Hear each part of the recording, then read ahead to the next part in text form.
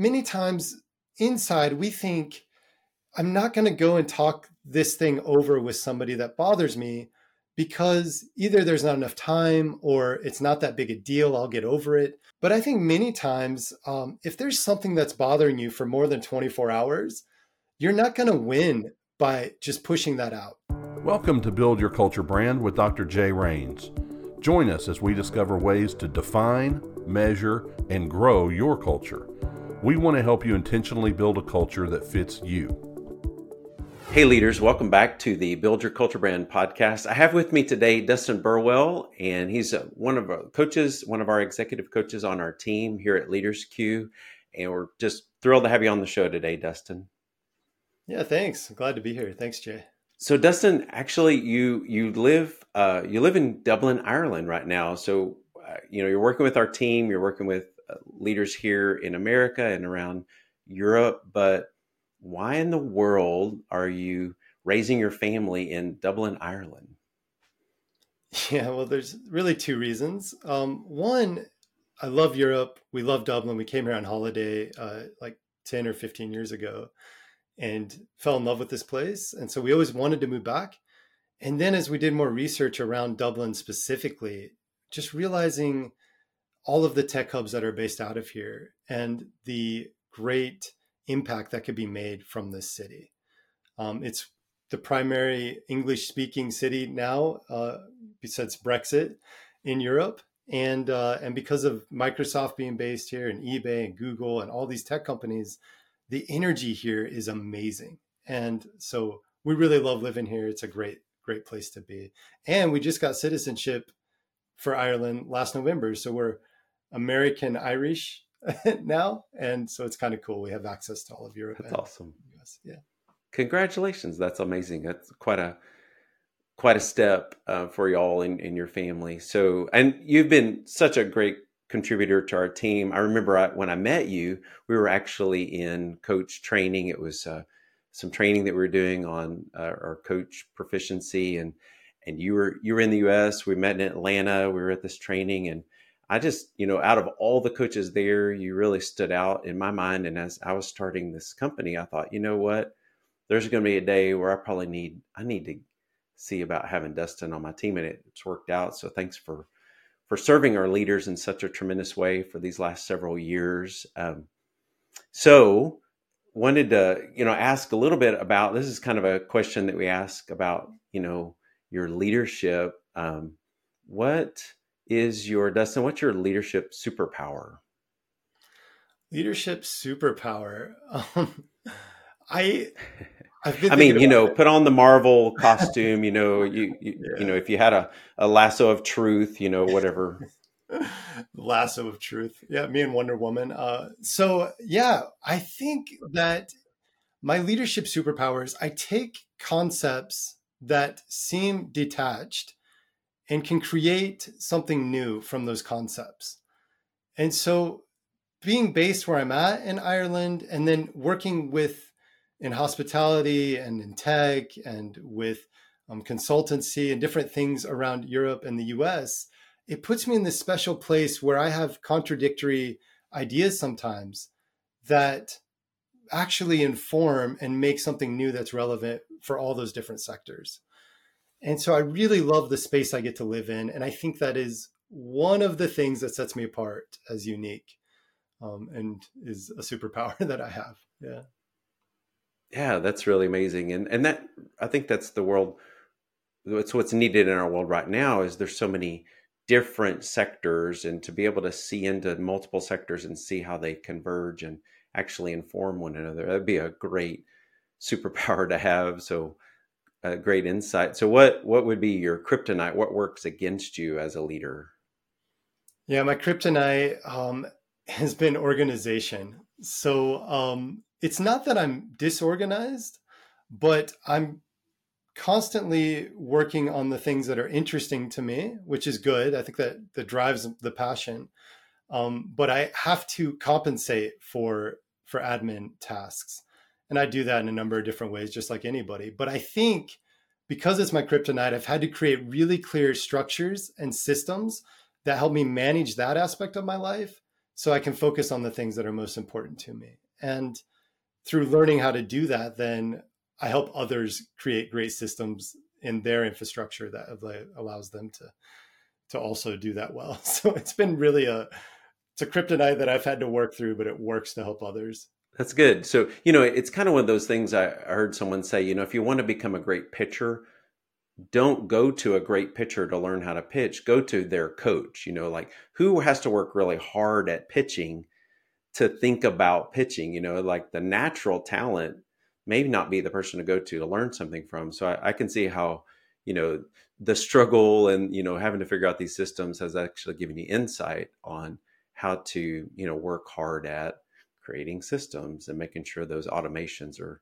working for you and not against you. So good way to use maybe a little bit of your superpower you're able to use in your kryptonite. Yeah, it does. It comes up all the time with clients. They're like, oh, I want better work-life balance, or I want a better cadence. And so I get to talk through, and they're like, what do you do? And so I can share like, well, here's what I do, and it works for me. What do you want to do? And then they figure out systems and apps and things that work for them. But it really is helpful for that type of personality. There's a lot of us. Well, I know, Dustyn, before I met you, you'd already been coaching for several years and pretty proficient. You were actually kind of upgrading your coach training at the time. And I wanted to ask, just for our listeners' benefit, because a lot of people actually don't understand what coaching is all about. But from your perspective as an executive coach, what's something you really love about coaching? What are those moments that keep you going and keep you excited about coaching? Yeah, that's such a good question. And I have the benefit of having come to coaching through being coached. So I was in an executive role at a nonprofit. I was overseeing lots of money, lots of volunteers, lots of staff, and I was burning out. I was wore out. I mean, the admin stuff didn't help. And so I hired a coach back then. And as I got into coaching, it was like 3 sessions in. I got to feel the magic of coaching, which I know seems kind of an inflated word, but there's just something that happens when somebody is so in your corner and is understanding you and working with your personality to help you get the best results for your future, which sounds all inflated, but that's exactly what happened in my life with a coach. And so moving from being burnt out and tired and overwhelmed to getting systems and structures and processes and the right people and the right structures around leadership in place through coaching, I was like, wow, this is powerful. And I went in a 6-month time span. I got a promotion, started to see projects flourish and take off. I had a team. One team was 2 people, and it went to 12 people within 3 months from the coaching and the things that we were developing. And I thought, wow, this is powerful. I need to get these skills. And so that's when I came into coaching. And I've been amazed at the magic that my clients feel through coaching when they get to experience the skill set that I learned. And we see things like what I experience happen in my clients' lives all the time. People move from burnout to flourish. They move from overwhelmed and not able to have boundaries to having boundaries and feeling like they have control over life. They move from not having people in the leadership pipeline to having a plethora of leaders to draw from. And so I love getting to do all that with the coaching skills that I've learned. Thanks, Dustyn, for that perspective on coaching. I love how you fell in love with coaching from the other seat, as a coachee, just seeing how, kind of like you said, the magic that happened, and you got to experience that and really fell in love. I wanted to ask another question about you personally and your leadership journey. Looking back, what would be something you might call a failure at the time that ended up propelling you forward? I mean, if I have to choose from all of them, it's really tough. So let me just focus in on one. No, I think so. So my failure tends to be follow through. I'm kind of the type of person, the brainwave thing. I love the creative, the cutting edge. I'm very interested in stuff at the beginning, and the failure usually comes about 2/3 of the way through. And for me, I don't have a failure mindset, so the word is a little bit loaded for me. But just specifically, I it took me 7 years to get through my 4-year degree. And a part of that was I was working full time, and we had kids during that season and all that. But part of it was just procrastination and not managing the way that I should have. And so one of the saddest things was I was doing my business class, and I was part of a team. We had to develop a product together and all these different things. And I completely dropped the ball and did not engage the way I should have. And I remember being so disappointed. So I ended up getting a bad grade, and I had to retake that class. And I remember going to my wife and just apologizing, like, we didn't have a ton of money anyway, and now we've got to pay for this class again. And what happened though is experiencing that failure has taught me that I don't want to experience that regret anymore. And so the next time around, I was way ahead of schedule, managed my time. We had a great product. Everything went well in that second round. Probably my classmates thought I was pretty epic, but they didn't know I'd been through it all before. And so I think what that's taught me is the power of thinking of my future self and what I'll feel when I don't follow through on the things that are most important to me. And that actually motivates me back into today to work harder. So even things like I want to work out 4 or 5 times a week. And often I don't have the motivation on the front end, but I think to myself, you know what? I know when I missed last week, it felt terrible at the end of the day. And so remembering that, even those small failures, like micro failures, motivate me to get to the gym. And I have way more consistency because of that. So I know it's not as specific as you'd like, but that's real. That's really where I live.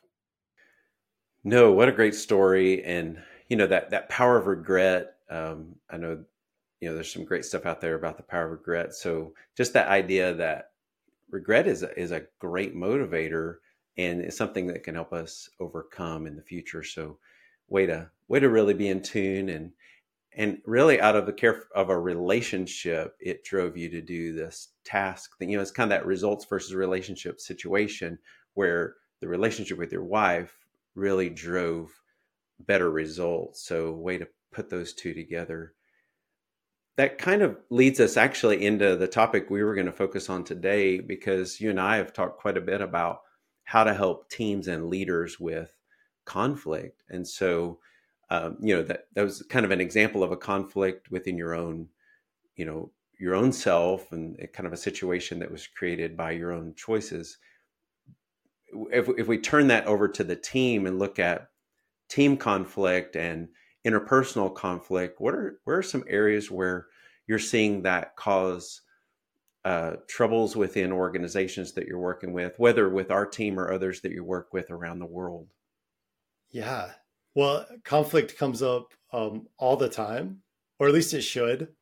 In Lencioni's book, The 5 Dysfunctions of a Team, the base one is trust, right? We need trust. And if you read the book, a little bit of what comes out is teams that have conflict are teams that tend to build trust. But what matters is how they enter in and get through the conflict, not avoid it. And so what I've been experiencing with teams and specifically with CFA is realizing that there are different conflict styles at play is really helpful. And there's resources. If you just Google different conflict styles, you can find there's whole studies on it. But realizing that my conflict style may not be your conflict style, and that's okay, is like the beginning of empathy around conflict. And then from there, there's ways to approach the other person in a way that enables them to enter into the conflict, still feeling able to, they don't have to hide, they don't have to have the fight or flight response, but enter into it in a way that's going to be helpful, and realizing that it's worth it. I went through a course one time in counseling, actually, and they were talking about how that conflict is an invitation to increased intimacy, which it was in a marriage context of that thing. So may not fully translate. But the idea is when we choose to enter in and go through conflict, the other side of that means better relationship if we handle that well. And better relationship means better teams. Better teams means better results, and we're able to go further, faster together. And so, yeah, so that's kind of the beginning of conflict management. So a couple of things that, I hear in that, I want to kind of pull some threads that I saw in there. So one, you're using this word conflict, and I think most of the listeners probably, they hear the word conflict and is a very negative term. Like it's something to avoid at all cost, right? But what I hear you saying is there is such a thing as good conflict that we should actually run toward. And so help me understand the difference between good and bad conflict. Yeah. So as you look at conflict and as I talk to people and coach people, most of the time, conflict creates feelings, negative feelings inside of us. And so that's what causes us to either want to fight. I want to own the situation. I'm going to step in. I'm going to show them, or that flight, which is, we all know that we want to go hide and it's not that big a deal anyway, which usually then leads to festering and turns out bad anyway. But the newest one, the one that I've been most interested in watching develop is this fawn, fight, flight, or fawn. There's other ones too. There's like 5 of them, but this fawn one is kind of interesting in that fawning is when the person behaves as though they're fully on board, while internally they're fully checked out. And you'll see this a lot crop up in environments, workplace environments, where people are at the meeting, they're there, but you can tell that they're not aligned and they're not synced up. And that's actually a defensive response to conflict. And so, yeah, conflict, it's uncomfortable, but it's just uncomfortable if we enter in and we move through it. Basically, we have to create ways for us to overcome our feelings of negativity around it so that we can see the benefits. Building off of that, Pat Lencioni, as he builds out those 5 dysfunctions of teams, he starts with trust and he says, that's kind of step 1. And then you move into step 2 is this conflict. And while I understand that progression, go from conflict, then to commitment, then to accountability, then to results. But that trust conflict construct, I've noticed that it's not just linear. It's actually kind of a cycle. So you start with trust, you go to conflict, you build more trust through the conflict if you do it well. And it actually is almost a stair-step effect together. They actually work in tandem. How do you feel about that idea? You and I haven't really talked about that, of it being more of a cycle than a progression. Yeah, it can be a really healthy cycle. I think, and I'm not just saying this because this is the Culture Brand podcast, but there has to be a culture that enables trust and conflict for it to work well. And the culture needs to be established around the we and the us and our values and what we find is most important. And when we can agree on those things, then we can have the discussion, the debates, and the difference of opinions inside of that. But you kind of need that like backing. So here's the thing. If I know that you've got my back and that you're for me and that you want to see me thrive and you want to see me win, then when we enter into conflict and a disagreement, and I feel like you're saying some harsh things, I'm still going to get through that conflict because I know the foundational stuff, the cultural stuff that informs the conversation is already in place. And I think that's a key factor of just establishing that kind of, it's the foundational stuff that enables that trust conflict pattern to be repeated in a healthy way. Okay, let's think about, we actually didn't prepare for this, but this is an interesting topic. So, okay, what is that we part then? What are those we elements? I mean, I could see the vision, mission, values, purpose being a big part of that. Like if we're not clear on those things, how can we really join together in trust and then good conflict? And then, it's like even foundational pre-trust, right? What would be some other, did I miss anything? Or are there any other factors that should be included in that culture establishment? Yeah. So you've got kind of high level cultural information, which I think is that purpose, values, things that we work on, which are critical. There's also a team culture that I think gets overlooked sometimes. How are how are we going to behave? What are the rules of conflict and engagement that we have for ourselves?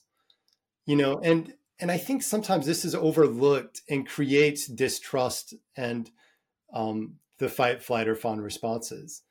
And so it's this idea of, um, I'm basically outlining how does our team function? What do we believe about our team that informs how we have conflict? So if I believe that my team has my best in mind, if I believe that my team is not going to gossip around if I mess up or if I blow up, if I believe that they've got my back that way, if I believe that we are we have a general gracious attitude towards one another and a growth mindset that enables us to make mistakes. Everybody says we need to create cultures where it's okay to make mistakes. And then somebody makes a mistakes and then they're like, wow, you are terrible. We're not going to let but to actually have a team culture where, hey, what happened there? It seemed like in that meeting, you really lost yourself a little bit and you started yelling at somebody else. What was going on there? And believing the best about the people around the table, those kinds of like team dynamics inform then if I'm able to enter into conflict in a healthier way. And if they're just assumed, that's where we get in trouble because everybody brings in different assumptions of what the team does and doesn't do or how they should behave. And then when the should behaves are pushed against and we find something different, that's where we become jaded and we don't trust and we don't understand. And yeah, that's a really, I've seen restaurants and I've seen teams that have years of that. And it's really difficult to get the trust dynamics back after that. I think part of what you're touching on there is values. Like when we step outside of this line, we've crossed a line of our shared values. You may have some of your values, I have my values, but what are our shared values? What are the agreed on rules of the game for our team? I like to think of that as like the outside lines of a basketball court. Like you've stepped off the team, you've stepped off the court when you cross this line, and we can't play the game when you step outside of these boundaries. And so values are those boundaries. But then some of the things we've done, you and I have done with teams on Culture Brand, is to take those values that are boundaries and actually turn them into positive actions to move toward. Like what are we doing together instead of what are we not going to do? What are we going to do so that we know we're a part of the game? So just to kind of insert that language into here from Culture Brand. And so, all right, so we've got this idea of culture has to be clear then. I think this is the message you're saying. Once culture is clear, then we can move into the trust level, because we know the rules of the game, we can trust each other. Then we can move into that good conflict because we're aiming for something together. And conflict now can be this positive move together for the future. Conflict is more about finding the best answer together rather than my opinion versus your opinion. So with that in mind, thinking about conflict resolution, what are some maybe guiding points that we can use to help us in moving positively toward healthy conflict? Yeah, there's a couple of things that I work on with teams and leaders as we work through creating a space for good conflict. Step one, like we've just been talking about, establishing those boundaries and how we will behave in circumstances is number one. Number two, though, is like getting everybody on board with that, creating that alignment. And it's probably your first opportunity for a little bit of conflict, is creating alignment around those things. And so sitting down with your team and just saying, hey, here's some ideas. How do you feel about these ideas of when we bump up against each other, when we have a difference of opinions? What do you think about these ideas of how we should engage with one another? And usually there's different opinions that come into that. And I find that to be a catalyst actually for healthy conflict moving forward, just even that conversation. And then from there, it's also around, there's this idea of like, and I don't think you should assume it, this idea of keeping short accounts with people. And many times inside, we think, I'm not going to go and talk this thing over with somebody that bothers me because either there's not enough time or it's not that big a deal. I'll get over it. And maybe that's true. That's something to think through. But I think many times, if there's something that's bothering you for more than 24 hours, you're not going to win by just pushing that out. And so another facet should be, how quickly do we enter into a conversation when we feel that tension inside of us? And I find that there's some healthy guidelines around that. If it goes more than 24 hours or if it happens more than twice, then I'm definitely going to go talk to somebody and address it. And in that, then it's also creating the right environment for that conversation to happen. And I think this is another aspect that usually comes in. So just because you feel it strongly in the moment doesn't mean it's the right moment to enter into a conversation or a conflict. And so really setting the stage, setting the expectation, hey, I have something that's challenging that I need to talk through with you. And so, I believe that I believe in the best here.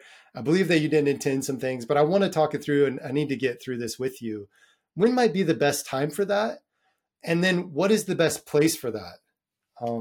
Sun Tzu's Art of War says, this is not maybe an art of war for us, but the idea, it says that that never go into the enemy's camp when you're doing negotiations. And then he goes on to say, invite them to your camp or meet in a neutral space. And so I find, putting this in the business context maybe doesn't directly translate, but I love the idea and find that it's so much better to find a neutral space. Maybe it's not in the office, maybe it's not in the restaurant or in that context. Maybe it's offsite. Let's go talk this out. And the idea is a change of place and a change of pace equals a change of perspective. And so change of place, somewhere else, change of pace, it's not in our fast-paced environment, allows for us to have different perspectives around the thing that we're talking through.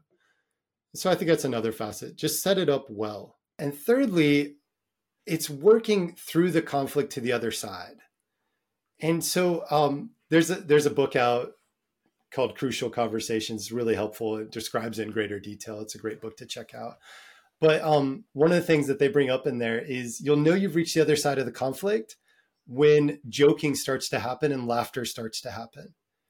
And if we're not careful, we'll short the conflict early and not get to the other side.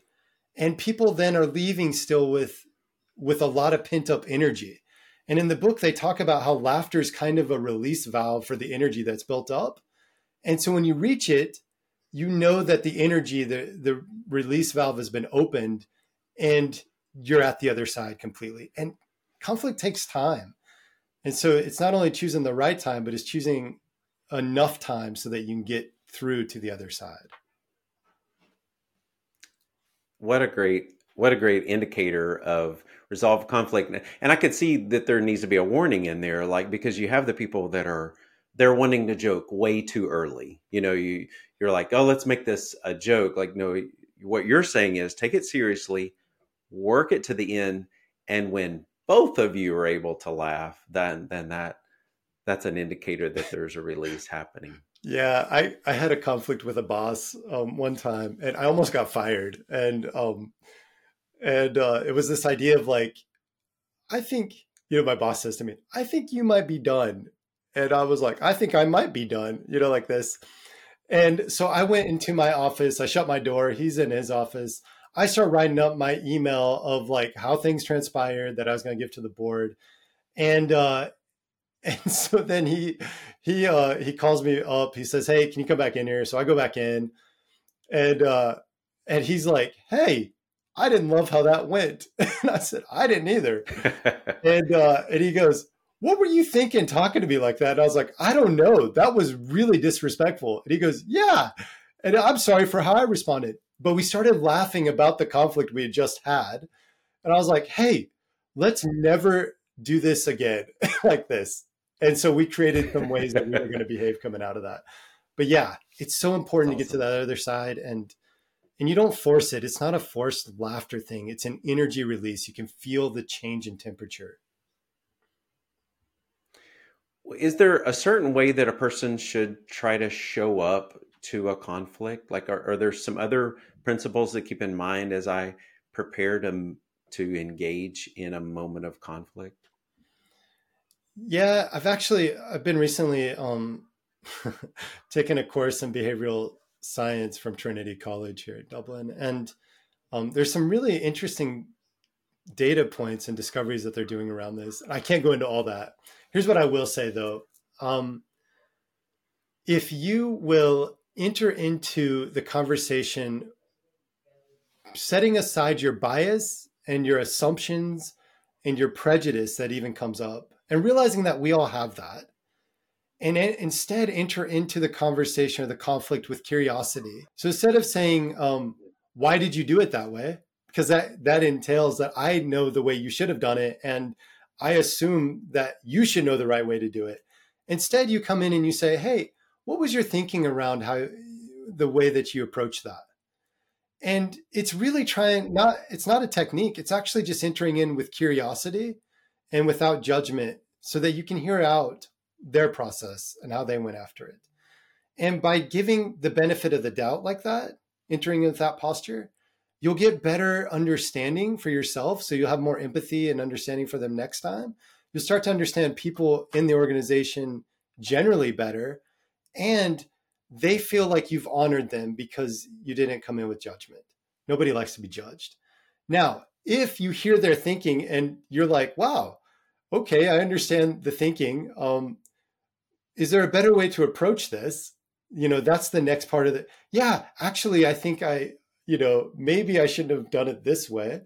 Then you can draw that out and it changes the conversation. But start with curiosity and then move into corrective thinking or corrective posturing, I think. I love the way you use the word curiosity there. And in some of my coaching conversations, there's this desire for people to show humility. And one of the things I've noticed is it's really hard to do humility, but it's a lot easier to do curiosity. And so if you actually act curious, you lead with curiosity, it is a really good way to actually show humility, kind of as a byproduct. So interesting approach of reducing bias, or at least being honest about bias. Like, hey, my mind is kind of headed this way on this topic. I just want you to know, like, the way this came across, my reaction is to go this way, but I really want to be aware of that, and I want to hold back on that. I'd like to hear more about what's going on before I keep going down this road. And so kind of declaring bias is a way to also open up to curiosity. Yeah, I love it. I was just on Thursday, I met up with a friend.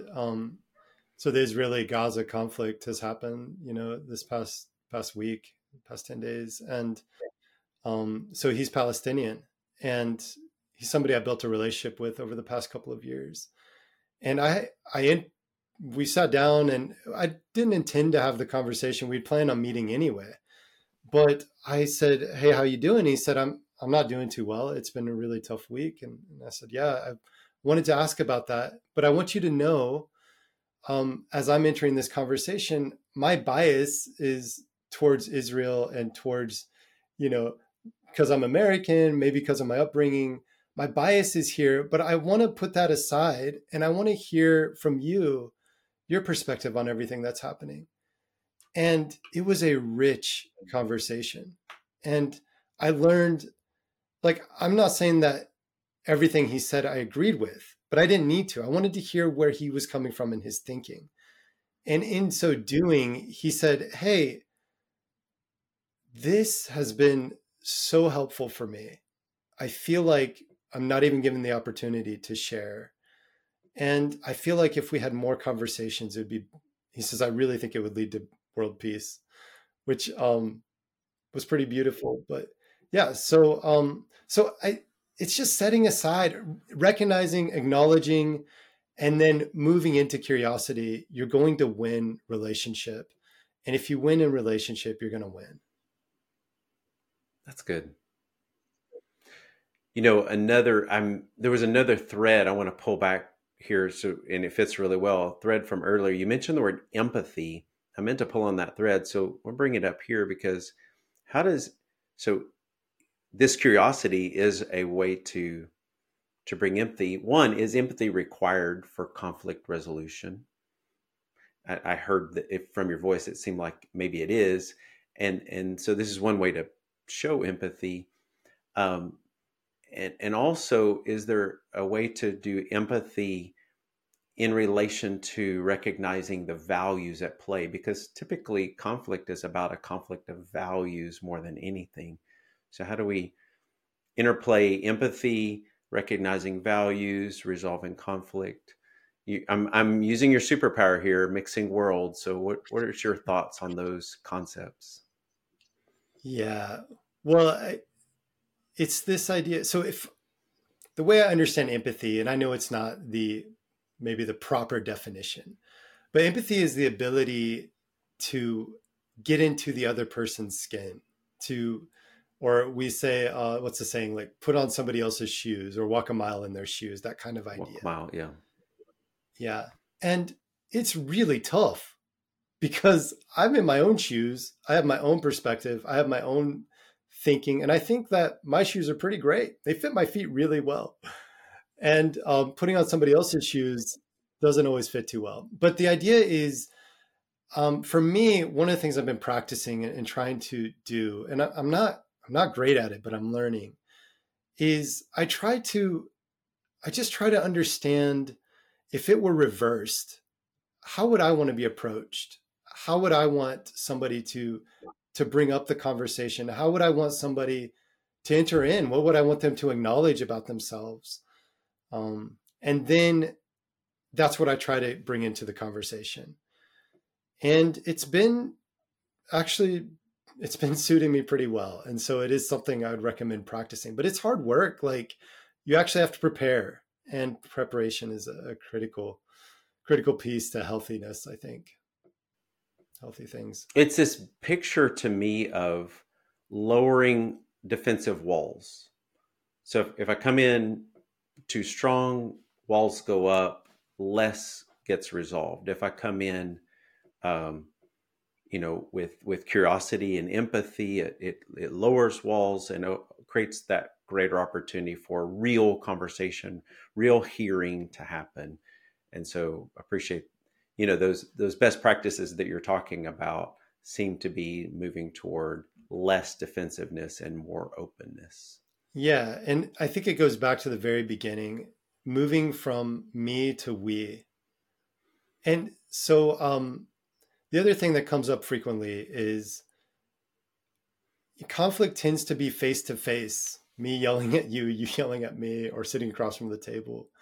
And what the visual I like to think about is, how can we get shoulder to shoulder where it's not interpersonal, but we're shoulder to shoulder looking at the problem and coming up with solutions together. And the quicker we can get to we working together on the real problem, the faster we're going to have resolution, the better results we're going to have overall, and we're on the same team again. But as long as it's face-to-face, personal, I'm just bitter at you, that is less time we get to focus on the the thing that's really the thing we should be working on. And so I wanted to add one last thing around this that I think is super helpful. Many times we always say it takes two to tango, that idea. And, but most of the time we think that it's the other person's fault. And so here's what I've realized. I've realized that it's never just the other person's fault. And I want to own whatever percent of fault I have, even if they're 99% wrong, in my opinion, and I'm 1% wrong, then I want to own, or if I'm 1%, sorry, if they're, I don't even know if I got that right. But basically, if I have 1% of the challenge in the conversation, I'm 1% at fault. I want to own my 1% and not demand that they own their 99. And so by owning hey, listen, I could have approached that differently. I'm sorry about that. Or I came in really aggressive. I think I'm ticked off because I was up all night with the puppy last night, or whatever is coming up for me. If I can own my stuff, it just automatically creates, I've seen this over and over, where they can own their stuff and we get shoulder to shoulder real quick. That's amazing. I love it. I love it. What a beautiful picture of standing together against the problem. And it's not me against you. You're not the problem. I'm not looking at you. That's the problem. Speaking of conflict, it sounds like there might be a couple of dogs that are either really happy or very excited about each other in the lawn outside. So we want to recognize that that's happening, but don't want to edit out what we just caught. So just for our listeners' benefit there. So Dustyn, I love this conversation about conflict. I mean, it's actually, not a fun topic for a lot of people, but I feel like we've been able to kind of reshape even the idea of what is, that there is good conflict. So as you're coaching top level leaders, you're coaching leaders that are owning the business or leading a big part of the business in these clients that we work with. What are you seeing, or what would you recommend leaders do when it comes to conflict for their organization? How do we help them run toward good conflict? Well, sadly, conflict is a really painful thing for many people in their upbringing. They didn't see healthy conflict in a lot of their environments, or they've experienced really bad conflict, and that led to abuse or different other things. And so the first thing I recommend leaders do is reframe what conflict means. And the way you do that is you address it head on. Here's what conflict looks like, and here's why it's good. And in hearing where people come to in their own stories around this idea of conflict is important in this conversation as well. So you can understand how to reframe in order to get to a place where conflict is good, not a bad thing. Secondly, is to help people understand that just because it's uncomfortable doesn't mean that it's not worth doing. I'm doing this Body Beast workout program. Highly recommend it if you're looking at something, Jay, and anybody else. But there's this moment where it's, I know, there's this moment where it's chest day, and this dude's like, he's this ripped football player, like doing chest. And the guy who's running the program, he says, "Is it hard?" And the guy says, "Yeah, it's hard," like this. And then the guy says, "But it's just hard. And so I'm going to get through it." And I'm always thinking about that. Like, yeah, is conflict hard? Yeah, it's hard, but it's just hard. We can get through it. And just realizing, yeah, it might be uncomfortable. There might be feelings that don't feel nice, but it's just feelings that don't feel nice. Let's get through this because we're going to be better for it. So there's that survivability quotient that's really important. Like if we can establish that conflict is survivable and we can actually be better on the other side, it raises the value of healthy conflict on the organization. Yeah. And one last thing on this, Jay, I think sometimes you've got to change the word. So conflict can create lots of negative. Sometimes I talk about conversation versus discussion, and discussion has that same kind of root word with percussion. this idea of like beating against. And a discussion is okay to have. It's okay to have that kind of drum that we experience. But sometimes you may need to change the word. Just know that certain words will trigger certain things. And so you don't have to push the word conflict in order to get the results you want. And I've experienced that with leaders where they just change the word and it changes the outcome. Yeah. So, leadership is language. And so creating that language around how do we do this? What are the rules of the game? And how do we survive it in a way that helps us thrive and not just survive? But thanks, Dustyn, for some incredible ideas around conflict. I know this is something that comes up a lot in executive coaching. And I appreciate what you do for our clients and helping them. Because really what coaching is helping people in real time. Like this thing happened yesterday. You just happen to be on a call today. And so you get to kind of work with people in real time. It's not like going off to a conference or seminar once a year and hearing something. It's more like, what is happening today and how do we help you think differently about the situation? So thanks for serving our clients in that way and being in real time with them. I know I get a lot of great feedback about just people love working with you and you've been a real big help to them and their business. So thanks for what you do for our team. Oh, man, it's just such a pleasure. I love investing in these leaders in a way that helps them go to the next level and create environments of flourishing. So it's my pleasure, Jay. And thank you for letting me do this podcast. And look forward to seeing my clients down the road coming out of this. Just glad that they get to experience this too, because they've informed a lot of it. So thank you to all my clients for being part of the conversation unintentionally. But it's been really, really great. So thanks. Thank you everyone for joining us on the show. We look forward to seeing you again. Thank you for listening to Build Your Culture Brand with Dr. Jay Rains. If you enjoyed this podcast, please like, comment, and share. You can also visit our website at buildyourculturebrand.com. We would like to note that Leaders Q serves individual owner-operators and their teams and is not affiliated, endorsed by, or in any way officially connected with Chick-fil-A Incorporated.